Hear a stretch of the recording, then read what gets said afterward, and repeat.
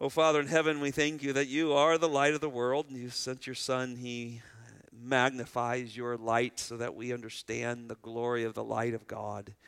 Uh, he's what lights our path. He is a light in darkness to us.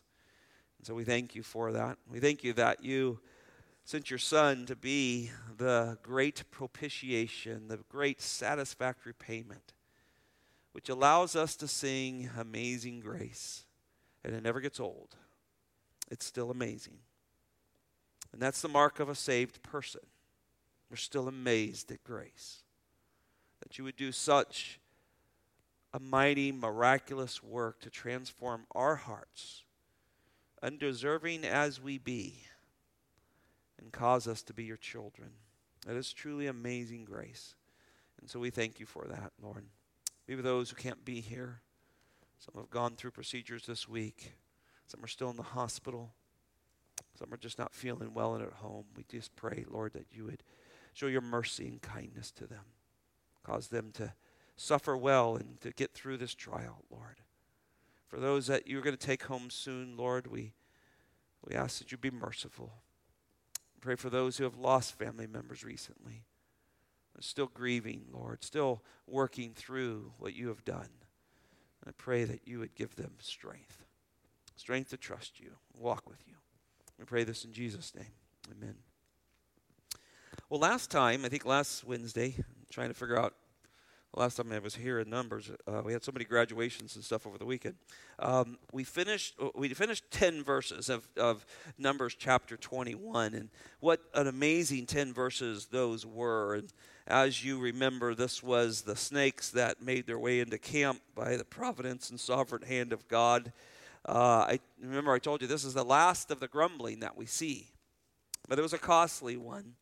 But as I reflected on that, even this morning as I was rereading those notes and writing new ones for tonight for Numbers 22, I still can't believe, and I can, but I'm amazed that Christ makes himself out to be the serpent. He in John 3 and John 12 says, "Look at me and live. If you lift me up," the same words, the same understanding of Numbers chapter 21. He takes that and ties it to himself. If you lift me up and you put me up on that pole, on that cross, I will draw all men to myself. Look and live is the message. And so Christ becomes the cursed one. He's the snake that is cursed. He's cursed because sin is put on him. He becomes sin who knew no sin. And he's judged on our behalf. And we look upon him and have life. That's what happened to every one of you at salvation. You looked upon Jesus.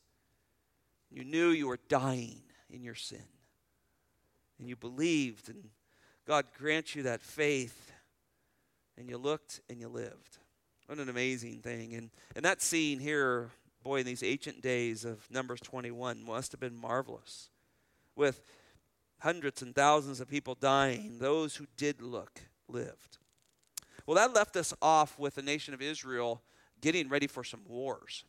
They're a ragtag group coming out of the desert. They've been wandering for 40 years. And now they are up against some problems. They have some kings that do not want them to pass.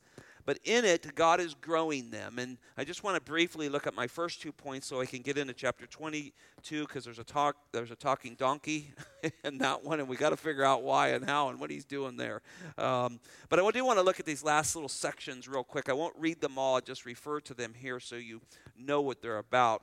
The first thought there that I didn't get to last week was Israel. Number one, Israel's growing faith as they move closer to the promised land.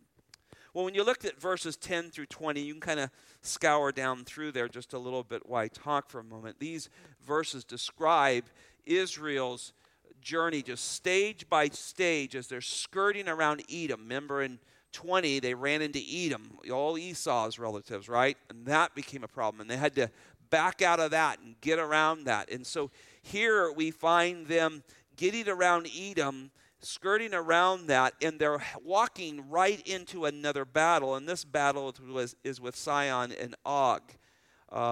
These are two kings that are going to come out against the nation of Israel. And what's interesting is this is where 2.5 of the tribes end up eventually settling in their land, and you see that in this text, that they begin to dwell there. For the first time, they're not living in tents in this text, they're dwelling. And so what we do see in this text for a very long time that hasn't happened is the nation is rejoicing and they're celebrating as they're moving along. And you see things like the book of the wars of the Lord. Notice that in verse 14. This is a compilation, a collection of popular songs that they believe that the Hebrews sang. We don't have copies of them. It's songs probably that started from Miriam's song at the washing up of the soldiers on the Red Sea and so forth. They kept compiling songs, and here we see them rejoicing. Notice in verse 17 and 18, then Israel sang this song, "Spring up, O well, sing to it. The well which the leaders sank, which the nobles of the people dug, with the scepter and with their staves. And then, for the wilderness they continued to Metana." So many of these places, as you look down through that, you'll see a lot of names there. We don't know where they're at today, but there were very meaningful names to them at this time. And they ended up in these songs that were in the book of the wars of the Lord. And they sang that. But verse 16 is a real highlight. Just go back one verse there. From there they continued to Beer, that is the well where the Lord said to Moses, "Assemble the people that I may give them water." And this was a unique situation. It's very different than what they had had in the past. On this occasion, and maybe for the first time, the nation does not voice their need for water. And remember, they're still in a very dry wilderness place. I've been to this area. There's no water there. They doubtlessly were thirsty. They're doubtlessly in need of it, maybe even desperate of it. But this time, we do not see them complaining. God takes the initiative here. You'll see that in verse 16. He tells Moses, "Gather the nation. I'm going to provide water for them." And so God is meeting their need while they are trusting in him. And instead of murmuring, they begin to sing these songs of praise from their hearts to the Lord. And again, we're starting to see these small glimpses of faith that's driving this new generation. Remember, the older generation has died off. There's this new glimmers of faith. And I think I said this last week. From here on, this group really trusts the Lord. They have some stumblings here and there, like Achan, after Jericho with Ai and some of those things that happen. But they're not nationwide. This group starts to trust the Lord, and great things happen all the way to the beginning of the book of Judges. Now, it's also likely that they know that the 40 years is up. They're intelligent people, and they knew that God sent them to the wilderness for 40 years, and they're back in the vicinity where it all started. And so they begin to sing these songs. They're looking forward to the promised land. And this Song of the Well shows I think a lovely fragment of their appreciation for Yahweh. He's brought them through, and doubtlessly they're starting to understand that their shoes never wore out, that the bread from heaven kept falling. God kept meeting their needs. And so as the song is sung, maybe these women are coming to this well that has been dug now, and God supplies water for them. They're coming, and they're bringing their buckets and whatever it takes to quench the thirst of their families, and they're singing this song. And there's definitely a change of murmuring to worship. Notice in verse 20, we get to this Pisgah mountain here. It's a mountain which Deuteronomy 3 tells us that God took Moses up and let him view the promised land. So, they are right there. That's how we start to understand how close they are to the promised land. But it's also the mountain that we believe Moses dies on in Deuteronomy 34. We'll look at that when we get into that great book. But this helps you understand this sense of anticipation. They're there 40 years wandering, watching their parents die off. They now sense that they are there and almost in sight of this long-awaited promised land. And the graciousness of God is, I think, drawing praise out of them. It must have been, I think it's interesting. When you think about the brazen serpent that prefigured Christ, and Christ adorns himself to that. If you look on me, you will live. But here's this well that's causing great worship as well. And so it's not hard to look at that and say Christ was the living waters. And so those things push forward and look at Christ as well. So and it's just a good reminder. If you're weary, turn to the one who's cursed for you. Turn to the one who gives you living water. And these people are doubtlessly weary. Been walking around in the desert for 40 years. Their children are now having children and possibly grandchildren in 40 years in the wilderness. I mean, this is a long time. What's taken place over your life in the last 40 years? They were in the desert the whole time. Think about your last 40 years. This is where they've been. And so Scripture and the narrative moves through a lot of time very quickly. But when you sit down and realize what this is, they are weary coming. At the end, they're finally praising the Lord. 40 years, and they're finally learning to praise the Lord. And He is supplying their needs. Or second thought gets us into the last part of 21, verses 21 through 35. And here I just said, number 2 here, stay on the king's highway, and he will fight your battles. Well, next conflict is very similar to what Israel experienced in Edom. In Edom, they came up against Esau's relatives. And again, Moses declares, when you read this passage, verse 21, notice he comes up against these kings of the Amorites, this Sihon, and then later Og. He says, look, verse 22, let us pass through your land. We won't turn off into your fields, your vineyard. We won't drink any of your water from your wells. We will go by the king's highway until we pass through your border. And so just like the Edomites, the Amorites now are refusing to let them, even with these very kind intentions that Moses is doing. In fact, they're going to go a step farther. They're going to confront them with war. You notice this in verse 23. But Sihon would not permit Israel to pass through his borders. So Sihon gathered all of his people and went out against Israel in the wilderness and came to Jahaz and fought against them. And so now you have this nation that's been wandering around for 40 years is now in a full-fledged battle. They're in a war. But this time, there's no route away. They can't. With Edom, they were able to back out of that situation, go around Edom, and this one they can't. There is no way except through them to get to the Jordan River. So war was imminent in this one. But notice in verses 23 through 26 just proves that God just wipes out Sihon. And then the nation passes a little further, and you'll see in verses 33 through 35, they run into the next king. This is Og, the town of Og, the king of Bashan. They run into them, and that begins to develop land for them.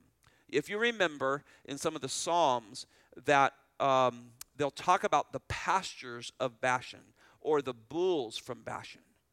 This was extremely fertile area. Even though it was on this side of the Jordan, they had not crossed into the promised land. It was a very fertile area.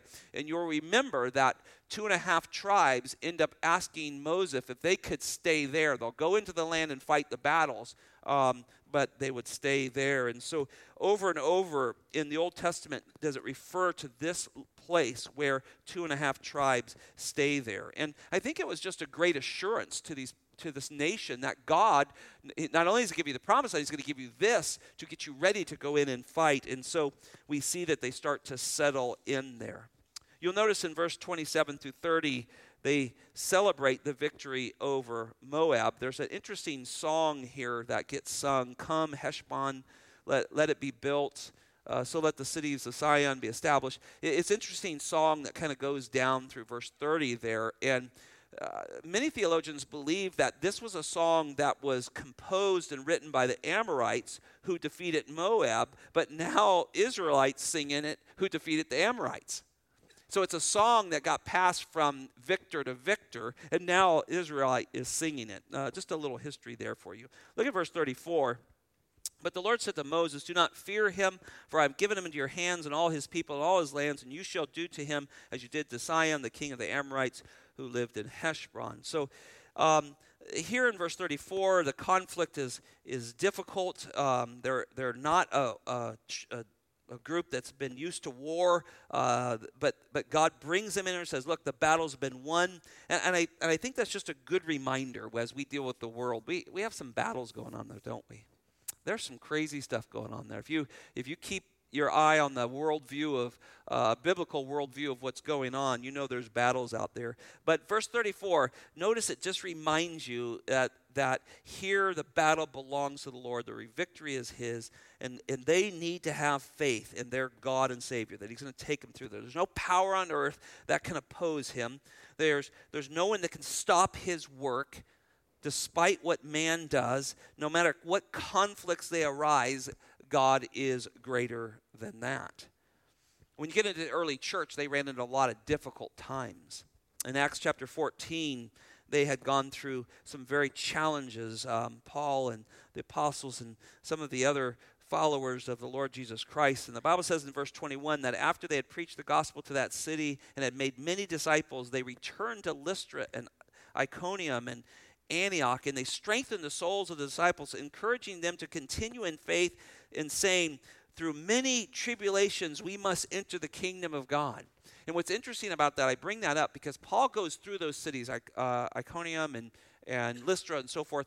In each city that he gets beat up in, there's some really difficult things that go on in those cities. He goes through, he waits a little while, and he says to the guys that are with him, let's go back. Let's go back and strengthen their souls. And then he reminds everybody that getting into the kingdom of God goes through tribulation. And so we don't tell people when they get saved, oh, now you're saved. Boy, your life is just going to be a piece of cake. No, life gets much difficult, doesn't it? Now you know what sin is. Now you got to start confronting it through the power of the Spirit and the Word of God. And so many tribulations must be taken on in order to enter the kingdom of God. But the battles can be intense. And what I thought about this and would have had a little more time, you can really sit down and say, this was an intense battle, but God was ahead of them. And here's what he says, stay on the king's highway. Are you on the king's highway? Is that where you're at? Or do we want to get off and we want to wander in the weeds and get ourselves in trouble? Nothing but problems there. Well, let's press into chapter 22 and see if we can get into this donkey a little bit and what's going on there. 3, God uses an interaction with a false prophet to bring about his will. Look at the first 14 verses of 22 with me. Then the sons of Israel journeyed and camped in the plains of Moab beyond Jordan opposite of Jericho. Now you know how close they are, right? I mean, they're right there on the door. Now Balak, the son of Zippor, saw all that Israel had done to the Amorites. If you're in war or your neighbors are in war, you better send spies and kind of watch what's going on. This is good way to see who you're up against, right? We got our drones out there. They got spies sitting in the rocks watching this. Verse 3, so Moab was in great fear because of the people, for they were numerous. And Moab was in dread of the sons of Israel. And Moab said to the elders of Midian, now this horde will lick up all that is around us as an ox licks up the grass in the field. And Balak, the son of Zippor, was king of Moab at the time. So he sent messengers to Balaam, the son of Beor, at Pethor, which is near the river, in the land of the sons of his people, and called him, saying, behold, a people coming out of Egypt. Behold, they cover the surface of the land, and they are living opposite of me. Now therefore, please come, curse this people for me, since they are too mighty for me. Perhaps I may be able to defeat them and drive them out of the land. For I know that he whom you bless is blessed, and he whom you curse is cursed. So the elders of Moab and the elders of Midian departed with the fees for divination in their hands, and they came to Balaam and repeated Balak's words to him. And he said to them, spend the night here, and I will bring the word back to you as the Lord may speak to me. And the elders of Moab stayed with Balaam. Then God came to Balaam and said, who are these men with you? And Balaam said to God, Balak, the son of Zippor, king of Moab, has sent word to me. Behold, there is a people who has come out of Egypt, and they cover the surface of the land. Now come, curse them for me. Perhaps may I be able to fight against them and drive them out. And God said to Balaam, do not go with them. You shall not curse the people, for they are blessed. So Balaam arose in the morning and said to Balak leaders, "Go back to your land, for the Lord has refused to let me go with you." That's actually not exactly what he said. And the leaders of Moab arose and went back to Balak and said, "Balaam refused to come with us." Well, here the narrative picks up this prophet, this Gentile seer of some sort. His name is Balaam. He has some kind of relationship with this king of Moab named Balak, as you see there. And the king is desperate. He sees the nation of Israel. He sees what God is doing through this nation. They're crushing his enemies and the ones next door to him. And he is fearful. And so he asks that this Balaam, this Gentile prophet of some sort, would bring a curse upon the nation of Israel in an attempt to stop them.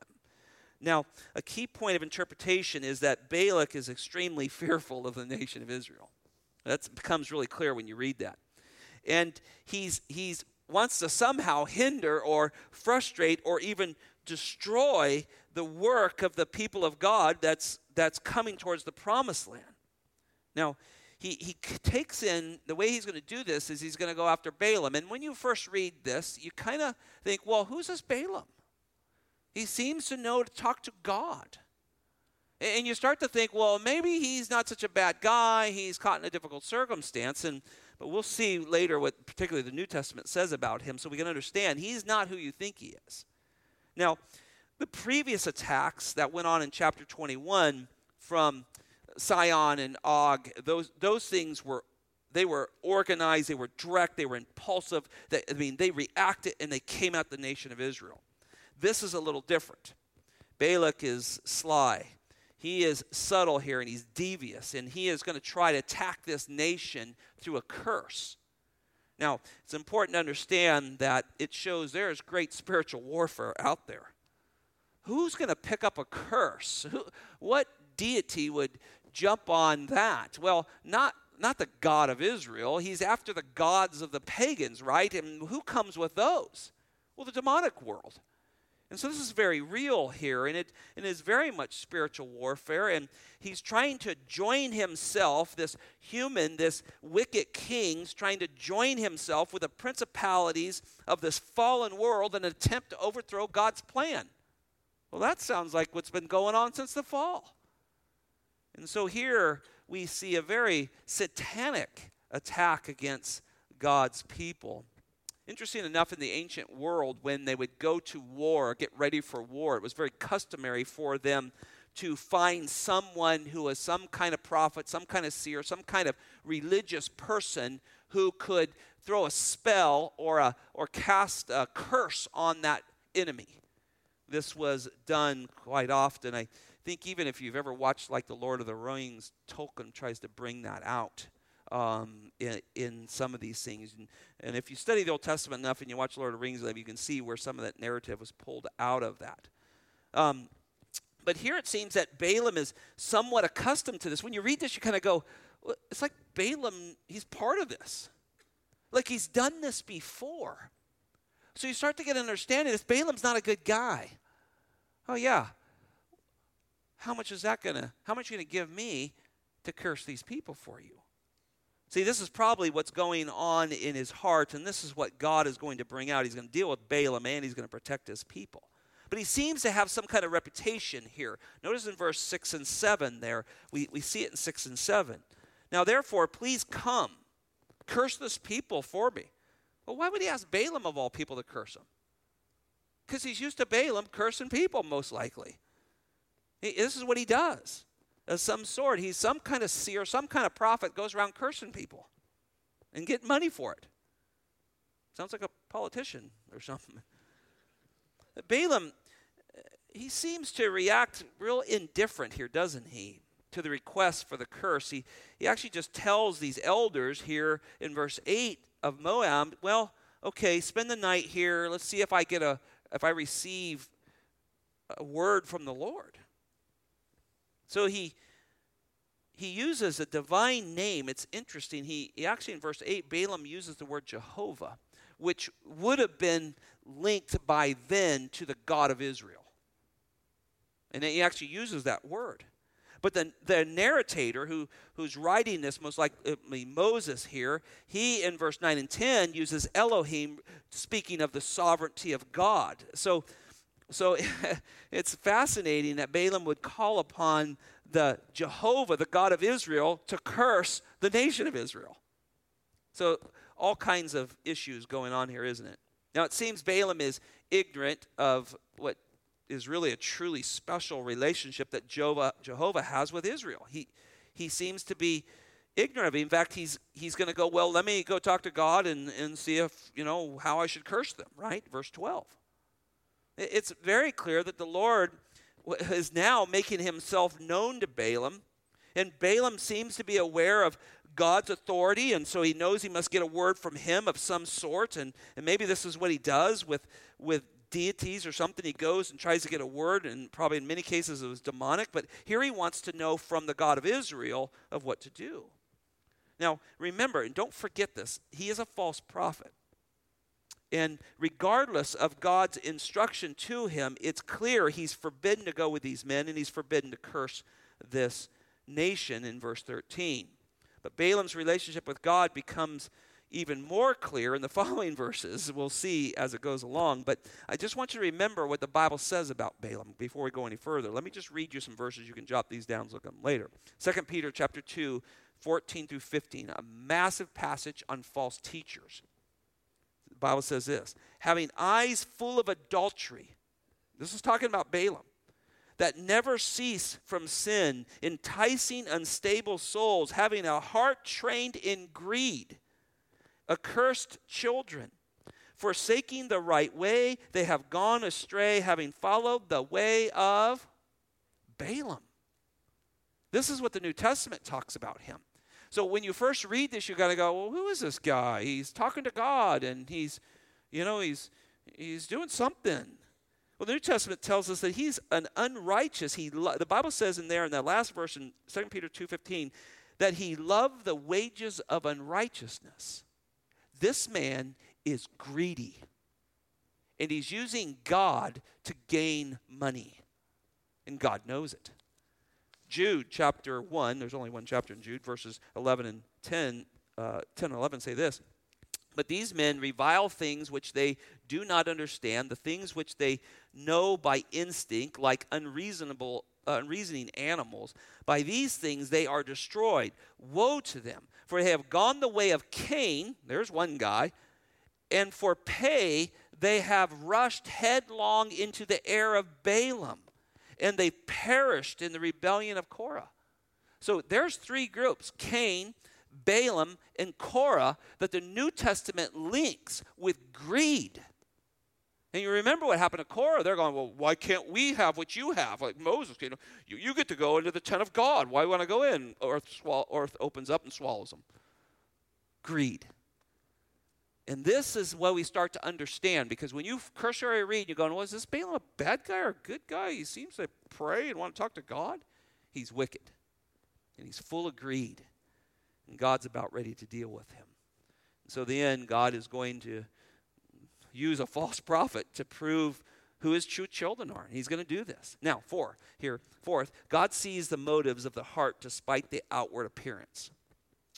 Look at verse 15 through 21 with me. Then Balak again sent leaders. Remember, he sent the other ones home, more numerous and more distinguished than the former. And they came to Balaam and said to him, thus says Balak, the son of Zippor, let nothing, I beg you, hinder you from coming to me. More money. I mean, he's putting it on the line here. For I will indeed honor you richly, and I will do whatever you say to me. Please come then, curse this people for me. And Balaam replied to the servants of Balak, though Balak were to give me his house full of silver and gold, I could not do anything, either small or great, contrary to the command of the Lord my God. Again, sounds good, but not his motive. Look at verse 19. Now, please, you also stay the night here. I'm going to go back and ask again, that I will find out what else the Lord will speak to me. God came to Balaam at night and said to him, if the men have come to call you, rise up and go with them. But only the word which I speak to you, you shall do. So Balaam arose in the morning, saddled his donkey, and went with the leaders of Moab. Now, at this point, the narrative becomes a little more complicated, doesn't it? Balak refuses to accept Balaam's decision, right? So he sends this another delegation of even more prominent men than the previous ones. And Balaam's response in verse 18 is very similar to his response in verse 13. You can see that.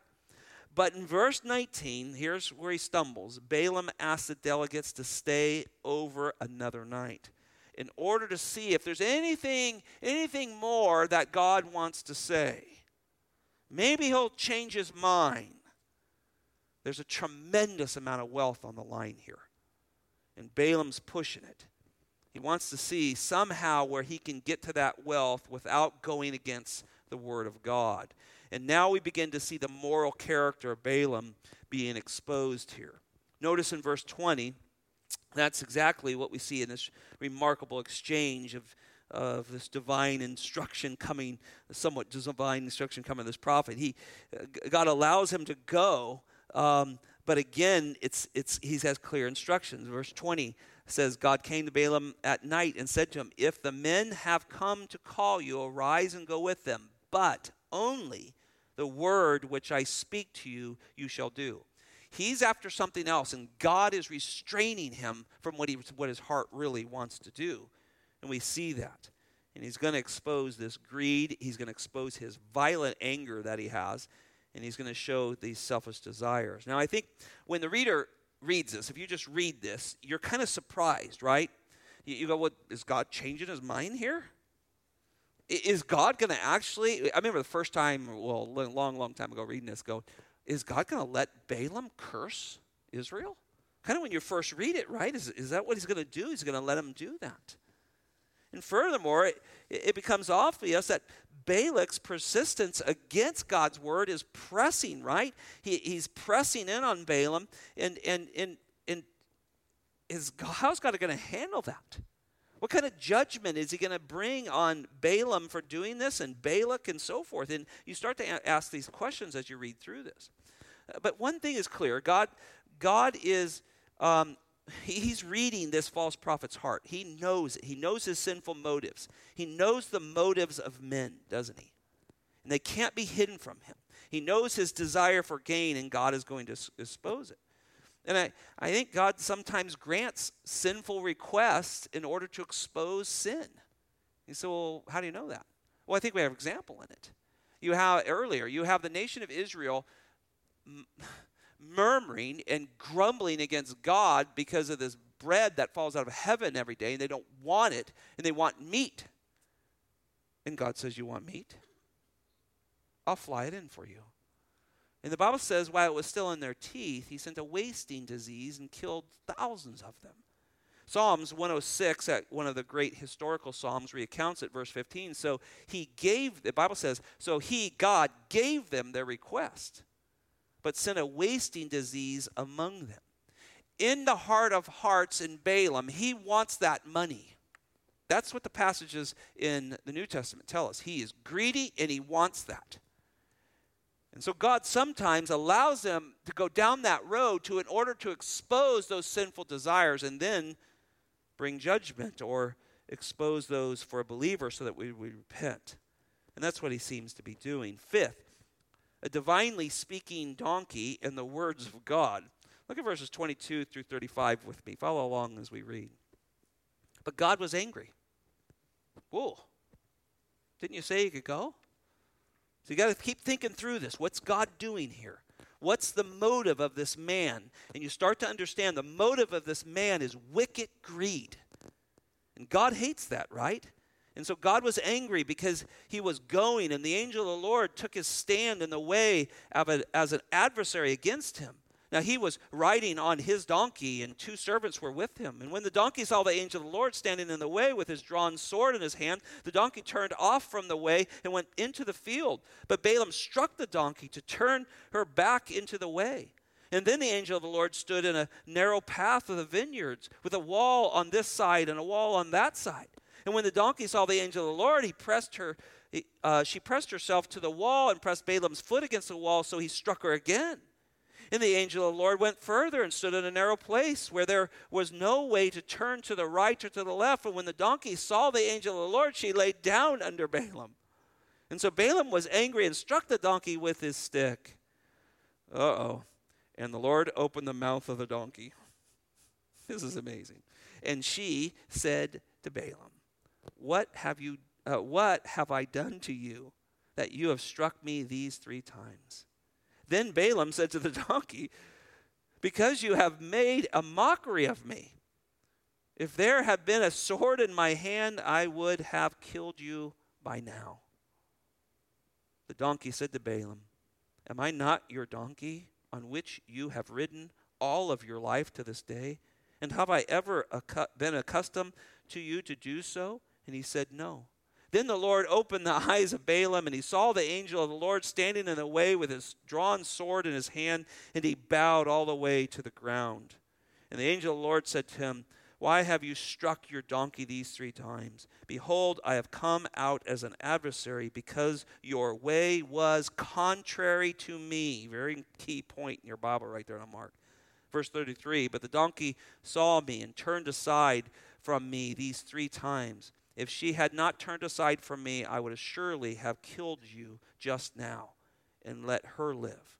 And Balaam said to the angel of the Lord, I have sinned, for I did not know that you were standing in the way against me. Now then, if it is displeasing to you, I will turn back. But the angel of the Lord said to Balaam, Go with the men, but you shall speak only the word which I tell you. So Balaam went along with the leaders of Balak.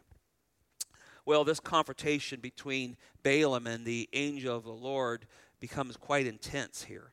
But it also affirms the understanding of this deceitful nature of Balaam, this false prophet's heart. He's bringing this out. And it's a clear expression of God's divine anger against greed, against Balaam's intentions that are in his heart. And here there's also just a clear restraint against him to keep him from acting on his intentions. And I thought that's quite fascinating.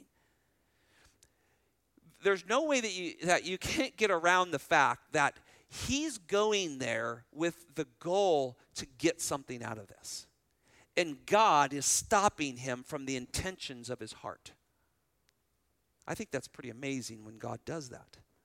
And we thank the Lord that he does it. I think it's key here. There are times where our hearts are not where they should be, and God restrains us from doing things that we shouldn't. There's other times he allows us to go forward and then shows those things sinful in our hearts and brings us to repentance. But there are other times he restrains us, and we thank God for those many times that he's done that. Now, the scene here is nothing short but supernatural, isn't it? Donkeys don't talk. Balaam's donkey, she can see this angel, right? And the animal's reaction is convincing, isn't it? When you study this, she sees what's in front of her. Balaam himself remains completely unaware of the situation. Why? Because he's most likely caught up in what he wants to do. He is not sensing what's going on. I don't think I ran into the angel of the Lord, but I was coming home with a bunch of cows one day, pushing them off the mountain. You start them about 10,000 feet, and you got to get down to about 5, and so you got to run them to keep them tired, keep them ahead of you, and they're strays, and they're very difficult to get. And I remember pushing them down a canyon, and once we got them in this canyon, it's called Haystack Canyon, they'd get in that canyon, and they would funnel down there, and sometimes you just don't want to push them too hard because they got a lot of calves with them. So I backed off, and I'm going down this, and I'm on one of my best horses. I love this horse. He had a backwards BK brand on him, so we just call him BK. And I remember him coming. I'm loping down, heading straight down this thing, and man, he just hits the brakes, and he's fighting me. He just does not want to go down through where it kind of narrows down there. And this is a great horse. This is a horse that will run through a wall for me. I mean, this horse would. There's horses that we've had that they'll go so hard their heart will quit. You have to back them off. You have to make them stop working because they'll work so hard. That's what kind of horse this was. He would not go through that little cut. I could not get him through there. I'm giving him a couple of underovers and a few spurs in the belly. He ain't going. Finally, I said, there's something there. I turned around, went back through another way, and I ran into old Saddle Bum not too long after that. And he said, hey, did you see that dead deer and that lion on that deer down through that cut. And I said, no, I couldn't get my horse to go down through there. He goes, oh, yeah, that lion was sitting there. I came down there just a little bit ago. My horse freaked out, And so animals certainly have a sense to certain things like that. But and that's not supernatural. But this donkey knows that there's death there. And my horse knew that lion's going to jump on my rider, and had enough sense to turn around. And so this is a miraculous event, especially when this tongue gets open. Now, my horse never said anything to me, thank the Lord, because I probably wouldn't be here today. You wouldn't believe anything I had to say. But this is supernatural. God releases the tongue of this donkey, and he's talking in clear, understandable enunciation of language of whatever it was, right? And you can't help but feel for the donkey a little bit in this story. He's caught between a drawn sword of the angel of the Lord and a very angry master. She's in a difficult spot. And maybe you've heard that, you've heard that saying that, if God can use a donkey, he can use you. I think the greater thought here when you look at this is that we can find ourselves in the donkey's position most of the time. The world's constantly pushing us to go down a path, to go down something that God says not to go. And you're fighting it, you're caught in it. And we as Christians get caught in this all the time. And maybe dear family members, and I remember I use this term regularly because I think it's true. There's a relational theology, right? And we see it when children or family members get caught up into immoral activity, or they choose to do something that God has said absolutely not. He is an abomination to him. It's not, but everybody starts to try to justify it. It gets very difficult, and you see preachers after preachers in this nation who have caved on homosexuality because if you follow it back, they have a son or they have a daughter. And they try to justify, and they work around, and they try to read Hebrew words. Oh, well, maybe it means this, and in the end they don't. And I think I find myself more in line with a donkey here, because there's times you're in this world, right? And many of you have jobs in the world, your sales, you work in the commerce of the world, or something going on, and it's difficult out there, and you believe the word of God, you have the word from God, you know it, and yet the world is saying compromise in this area, and you feel caught. So I think the donkey's the best lesson here. And it's not that she's talking and that you say, well, if God can use a donkey, he can use you. Sit down. Sit down, stop right where you are and say, God, I can't go any further with this. I can't go any further. And if it means somebody's going to kill me, it's okay. I can't go any further. And I think there's just a great lesson there. And I really appreciate that donkey. Because it reminds us, hey, we don't have to go down that path. There's the wages of sin is death. And you go down that path too far, there's nothing but death down that. That's what sin does. It kills. There's times to sit down and not go down those paths. But Balaam was greedy, wasn't he? And this is what we find. And Balaam's donkey sees what Balaam can't see. And thus the donkey reacts the way Balaam should have reacted. And what's interesting, we get in 23, when I get back, we're getting into chapter 23. So God's going to say, just like he did there with the donkey 3 times trying to go through, he's going to put Balaam in 3 positions to look at the nation of Israel. And he's going to put him in a position. Are you going to curse them or are you going to bless them? He's going to put him right back in the position he had the donkey in. It's fascinating. We'll look at that later. Now, what about this talking donkey? Because I know somebody's going to ask me to talk about the talking donkey. I got asked already. Now, when you look at this, it's very intriguing. And when we see something so far out of the natural realm within the scriptures, it's intriguing, isn't it? But let me say, it's nothing short of miraculous. Now, what happened was the Jews, the Hebrews, believed, and there's no record in the scriptures, there's no way to support this or be dogmatic. The Jews believe that animals spoke before the fall. And they all attribute that to a snake that talked, right? And then you come across a lot of Christians who have adopted such a view, but nowhere in the Bible can you support that. Satan is crafty. Craftiness and the serpent are linked together throughout the scriptures from that on.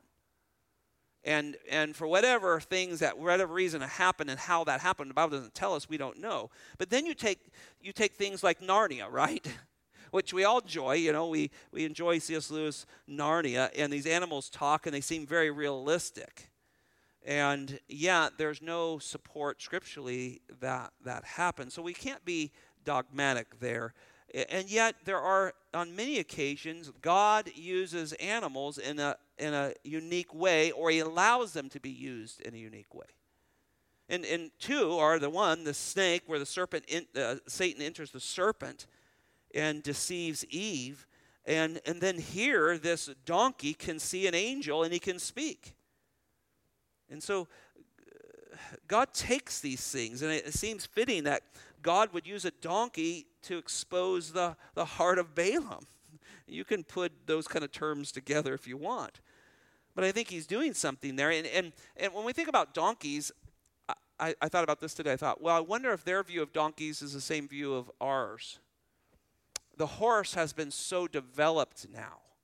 And not that horses weren't around during this time. We saw the Egyptians had horses and chariots, but the nation of Israel really rarely has many horses, tells Solomon. The donkey was the main transportation. They're easy to handle. They're easy to train. You can, they're durable. They don't need a lot of food or water. There's a lot of reasons for that. But we have a view of a donkey now because they've become kind of the lesser of the beast of burdens that we use now. But the Bible uses that donkey to show the foolishness of Balaam. I got thinking about foolishness, and I found a verse. Psalms 69:5 says, "O God, it is you who knows my folly or foolishness, and my wrongs are not hidden from you." And so when you look at verse like verse 30, look at verse 30 with me. The donkey said to Balaam, Am I not your donkey on which you have ridden all your life to this day? Have I ever been accustomed to do so to you? And he said, No. And one of the things that you look at this, I said, there's a real difference between the comparison of the donkey's loyalty and the foolishness of Balaam. You can't miss it. The donkey's super loyal. I've been loyal to you. And Balaam's a fool. And fools act rashly and violently. That's what they do. So God is, again, just using a simple animal to expose the wickedness of this so-called prophet. Now, notice verse 32. And here's the lesson. And this is why we know he's way out. He's not following the Lord. He's in this for greed. Look at the end. It says, because I have come out as your adversary. God came out against Balaam because your way was contrary to mine. Balaam was in absolute contrast to what God wanted. Not on the outward, because he said go, so he goes outwardly, but inwardly he's greedy and wants that money. And he says, you're contrary to me. You got any greed in your life? Are you chasing things that maybe are not a God? I mean, we have to watch that, right? I mean, we try to make enough money to support our families and maybe put some away for retirement and get our kids through schooling. And there's just this, the way society is set up, we need money, right? We need money to live on and pay bills and all of those things. And yet that same thing that God gives us to manage our homes can become this great greed. And we have to watch out for that. And the more you study those verses, every time Balaam's spoken of in the New Testament, it's always centered around wicked greed. And the warnings are there for us. And this is why God says, you're contrary to me. You're contrary. Not only are you contrary to me in your greed, you're contrary against my people. Those are my people down there. And you're going to curse them so you can gain money? Notice verse 33. But the donkey saw me, and he turned aside from me these 3 times. If she had not turned aside, I would surely have killed you just now and let her live. See, if it wasn't for the donkey's reaction to the angel of the Lord, Balaam would have certainly been destroyed, and certainly this must have been a humbling event in this prideful prophet's eyes right there as this donkey should have lived. And the Bible says in end of verse 31 that he bowed.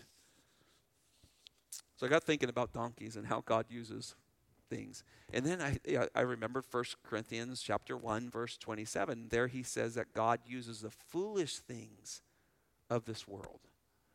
A donkey is kind of a joke now, right? He's called an ass.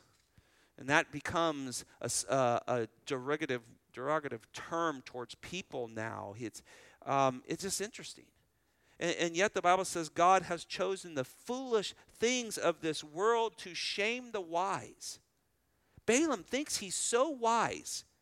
Well, I'll obey God. See, I'm obeying God outwardly. I'm doing this inwardly. He's wicked. And God uses a foolish donkey, something maybe foolish to the world to expose the sin of Balaam. Verse 35, the command goes out again, though. Only speak my words. And you say, well, why does he do that again? Why does he have to say that again after all that, after the sword and donkey and angel and all that stuff? Because that's what's in his heart.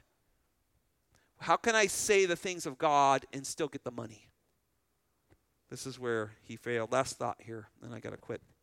What man curses, God blesses. Look at the end of this, 36 through 41. Then Balak heard that Balaam was coming. He went out to meet him at the city of Moab, which is on the Aram border at the extreme end of the border. Then Balak said to Balaam, did I not urgently send to you to call you? Why did you not come to me? Am I really unable to honor you? So Balaam said to Balak, behold, I have come to you. I've come now to you. Am I able to speak anything at all?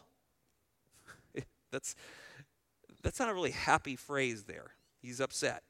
The word the Lord God puts in my mouth, that I shall speak. He's doing this out of rote. He knows that he'll die if he doesn't. Verse 39, and Balaam went to Balak, and they came to Kiriath Huzzah. I worked on that word early today. Balak sacrificed oxen and sheep and sent to Balaam and the leaders who were with him. Then it came about in the morning when Balak took Balaam and brought him up to the high place of Baal. I'll give you a little hint there. And he saw from there a portion of the people. Well, here you have the city of Moab. Here's the situation. It's near this Aram border, and it seems that probably, as I look at the map, Balaam is coming down from the north, Balak's coming up from the south, and they're meeting in a place where they can see a portion of the nation of Israel assembled down in the valley. And the king is clearly annoyed. You can see it in verse 37. Why aren't you here? I think Balak wasn't used to being treated like a king like that, like you don't come when I tell you to. But there's also, notice there's that hint of familiarity. The way they're talking, it's like this has been done before. Remember we cursed these Moab, these Amorites before. Why didn't you come back? And then there's this question of money that comes up by Balak. Do you want more money? You can see that it's leaning into this. He knew what Balaam wanted. He knew who he was. And then Balaam's response to the king's criticism is classic. He goes, look, I'm here now. I'm here. I almost got killed getting here. I'm not going to get anything out of this because I can't say what I want to say. I got to say only what the Lord says, so I'm going to go home broke. I think that's what he's after. And so he makes this smart aleck comment. Well, I'm here now. But then he basically says, all I got is my presence. All I can say is what is in accordance with the Lord. Now, from city of Moab, they travel together the northern direction there. And what's interesting is they offer these oxen and sheep possibly to Baal. Because remember, these people don't love the king of Israel, the God of Israel. They roast this meat, they have this dinner. Most likely they do that with dignitaries, and this is how they strengthen allies of some sort. But there's no reason to believe that Balaam was still trying not to figure out how to curse and get this wealth. In the morning, Balak takes Balaam, and notice he takes him to this high place where Baal is worshipped. And there he sees just a fringe of the armies. And we can't look at this tonight. When I come back, we'll do 23 on. But it is so fascinating because each time he's going to try to curse him, but he can't. And so Balak doesn't get what he wants, so he takes him to another view. So this is how big the nation of Israel is down in this valley, and it's very mountainous, and it's hard to see all, millions of people down in there. So they move to the next spot. They try to look down there, and he tries to get Balaam to curse him again, and he can't. He can't do it. He knows he can't do it. So they go to the third spot. And in the end, they've spent all this time and all this money and almost got killed, and they can't curse God's people because you're never going against God's people. He's going to stand with them. And it's just a fascinating story. But in the end, it just helps us think through, where are we at with God in the world? I mean, this guy says, I'm going to talk to the God of Israel. I'm going to talk to Jehovah. So he seems to maybe know who this God of Israel is, seems to have some outward relationship, but inwardly his heart is very wicked. Something to think about. A lot of people know who Jesus is. A lot of people say a Lord's Prayer. A lot of people will cross themselves. They'll act spiritual. They'll even show up to services and be religious. But inwardly, their hearts are desperately wicked. And that was Balaam. And in the end, God protects his people. Undeserving people, nation of Israel, stiff-necked, stubborn.